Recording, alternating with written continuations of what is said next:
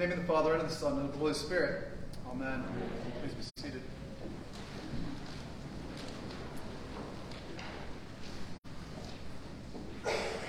In our passages today, we have good lessons about the reality of the kingdom of God and the ways in which the kingdom of God differs from that old kingdom under the law. And Paul has been dealing with this for some time as we've been reading through Romans, which I'm not always sure if it's helpful to read a paragraph or two of Romans and then stop. But we'll try to do our best as we make our way through it. And the gospel as well, which sort of picks up at the end of a passage that begins with John the Baptist being in prison. Right? So when we look at Matthew chapter 11, John the Baptist is in prison. He has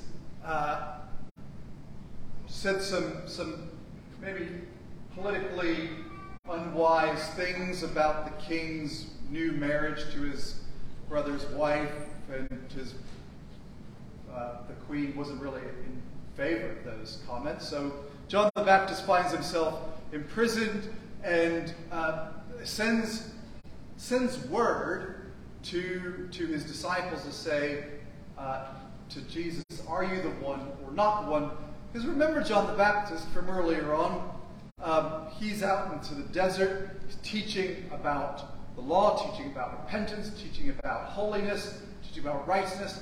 He's fasting. He wears camel's hair garments, eats locusts, all these things, is a true ascetic, and is really calling Israel to recapture their love of God through truly being righteous and holy under the law, right? Pretty much. He baptizes people, calls for a new commitment to live as the true and holy Israel. And now Jesus, he's hearing, isn't necessarily doing the same thing. He's the Messiah, but he keeps going and having dinners with sinners and tax collectors and other people of the like. And so John's sitting in prison wondering, wait a second. I know I baptized you, and I know I heard the voice of God, and I know all these things, but really, are you the one, or should we be waiting for somebody else?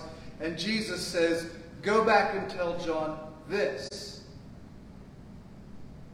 The blind receive their sight, and the lame walk, and lepers are cleansed, and the deaf hear, and the dead are raised up, and the poor have good news preached to them. Which is basically from Isaiah, and a passage of what will happen when the Messiah comes. And then Jesus says, nobody who's born of woman is greater than John the Baptist. But I tell you, even the least of those in the kingdom of God will be greater than him. Which basically means there's a shift, right? There's going to be a new thing. Under the old law, under the old way, nobody is greater than John the Baptist. But even the worst of us, who's in the kingdom of God in the new way, will be greater than him. At least in this way, which then Jesus says this and immediately launches into what we heard today. But to what shall I compare this generation? Which is, what shall I compare all of you? You all are like stubborn children. You hear a happy song, you don't want to dance. You hear a sad song, you don't want to mourn. You get chicken nuggets, you don't have ranch. You get a hamburger, you don't have ketchup. Nothing makes you happy, right? You're just always complaining about everything. John the Baptist came not eating and drinking. He said he had a demon. The Son of Man, I come drinking and celebrating and having a festival and eating with us, you say, he's not righteous enough. Nothing makes you happy. I tell you, we skip this part for whatever reason because we feel bad when Jesus says anything bad. But he says, all you cities, Bethsaida, Capernaum, if Sodom and Gomorrah would have had the same things done there, they would have repented. If Tyre and Sidon would have had these miracles, they would have repented. I tell you it's better for Sodom, I tell you it's better for Tyre and Sidon than it is for all of you, because you didn't repent, you didn't respond. Miracles are happening and you still want the old way. You still want the old things. But I tell you, as the Pharisees keep telling you over and over and over again, the law is the yoke that is put around us to be a light to the nations. We have the yoke of the law. The yoke, which is not a very powerful symbol. I mean, it's a powerful symbol, but not a very pastoral symbol, right? Yoke is, a big wooden iron burden placed around an animal in order to keep them in line so they can plow the fields. And Jesus says, come to me, all you who are heavy laden, and I will give you rest. Take my yoke upon and learn from me, for my yoke is easy and my burden is light. And I'm wearing not the chasuble right away today, but kept this because this stole is a symbol of the yoke that is easy and light. It is not heavy iron or wood placed around, so I'm like this. It's light and easy to represent that life in Christ is rest. It's not nothing. There's still duty that we have in following Jesus, but it's a freedom where not only is it not a burden of the law, but it's a shift of a person where Jesus promises to be with us always to the end of the age. That oftentimes, too, the yoke is placed upon a pair of animals that work in tandem. And Jesus says, not only is my yoke easy, but I'll be there with you to the end of the age. And this is sort of what Paul is talking about in Romans, which is very, very complicated if you're trying to follow along. I do the things I don't want to do, and I do the things I want to do, and I can't do the things I have to do, and you're like, what are you saying? But it all sort of goes back to the question that Paul's answering, which is, if we have grace, we can do whatever we want and still be fine. If you're talking about we're not under the law, then I can do whatever I want. And why won't I? And Paul basically says that's a dumb question, ultimately. And he's sort of thinking out, this whole thing is him thinking out on his own, right? You're reading basically when your kids ask you some dumb question, right? And you're trying to give them the answer, and you're trying to think it through on your own and explain it. Can God build a rock so big he can't move it? Like, oh, okay, here we go. These sort of things, and ultimately, what's he's writing is this whole new kingdom, this whole new life isn't about rules or duty or obligation or earning God's favor. It's about relationship. He says, under the law, I know the things I'm supposed to do. I know what I'm supposed to do. I know even the things that I want to do. I don't want to do these things, and yet I find myself doing them anyway because of the sin that's within me. Even when I don't want to eat the whole bag of Doritos, I find myself eating the whole bag of Doritos, knowing that I shouldn't eat the whole bag of Doritos. I don't want to, sit at home and just binge Netflix all day long, but I find myself doing that anyway because I can't stop. It's whatever it is that we know that we're not supposed to do, whatever law that's in the Bible, or the laws that sort of come out of this, we know how we should behave, but even knowing our behavior doesn't make us behave better. All it does is make us know when we've misbehaved.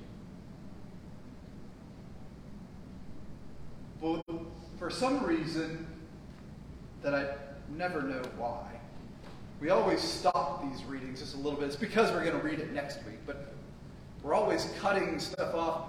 Lord knows we read long enough about Rachel or Rebecca and Isaac's. Whoa, that went on and on. Jeepers. And they cut a lot out of it because basically it just repeats itself twice. This is what happened. So anyway, I'm glad Isaac felt better, and he didn't have to mourn his mother anymore because he had a wife, which was just great. Anyway, that's a freebie. We're always cutting things out of the lectionary, but that part we kept right in there. But basically, here's what Paul says after he says, "Wretched man that I am, who will deliver me from this body of death? Thanks be to God through Jesus Christ our Lord. There is therefore now no condemnation for those who are in Christ Jesus. For the law of the Spirit of life has set you free in Christ Jesus from the law of sin and death." And this is the new reality because the Spirit of God that now dwells in us is a person. Right? The Spirit of God brings us into a relationship with God, and so therefore it's not like keeping rules. It's like being in a relationship where we're not perfect in our relationships with our spouse or our parents or our brothers and sisters or our children. We're not in perfect relationship even with our friends, but we do things in relationships because of our love for that person. We do things in relationships not because it's the rule, but because we like them. Right? We want to be with them. We want to sit down at dinner with them. And this is what Jesus is demonstrating anyway when he sits and eats with tax collectors and sinners and everybody else. It's, I want to be with you. This is what covenant relationship with God is like. Not keeping rules. We keep rules because, it's good not to kill each other. That's a good thing. It's good not to steal from one another, and it's good not to lie to each other, and it's good not to do these things. And we have this sort of construct, like we do in any game, football, soccer, all sports have rules that we sort of follow. But that's not the point. Isn't to follow the rules. The point is to be in the game, right? The point is to be in relationship with one another. We love one another, so we eat with one another. So we care for one another. So we build them up. So we don't lie. So we don't kill. So we don't tear down. And the same is true with God. And this whole new thing that Jesus says, John the Baptist was the best at keeping rules. We're talking about keeping rules. John the Baptist is up there. But if we're talking about life in the kingdom of God, anyone who recognizes that the Spirit of God is within them and is giving them new life and drawing us into a new relationship, that person is ahead of the game, because this is what God really wants. This is what God desires, and this is the gift that God has given to us and opened to us, a new way of life and hope and faith, because none of us can keep the law. None of us can fulfill and earn God's favor through the law. All we do is know that we're not good enough. That's what the law shows us. We're not good enough. Luckily, we don't have to be, because God wants to be in relationship with us in the same way that we want to be in relationship with the people that are important in our lives. We're vitally important to God's life. And that's the joy that Jesus comes to bring. And that's what Paul is saying today. This isn't about you get to do whatever you want. Why would you want to do those things? And frankly, the law doesn't help you. All it helps you do is nothing but the Spirit of God in you. The Spirit of God in you helps you love, helps you forgive, helps you serve, helps you care. The Spirit of God transforms you.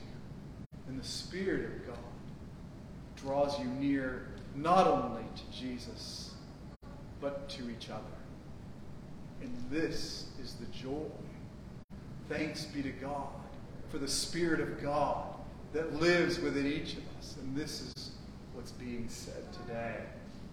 And this promise that we have, and the hope that we have, and the yoke that we have that is light and easy, because we have a new relationship with the Spirit of God that draws us not by what we do, but by who we are.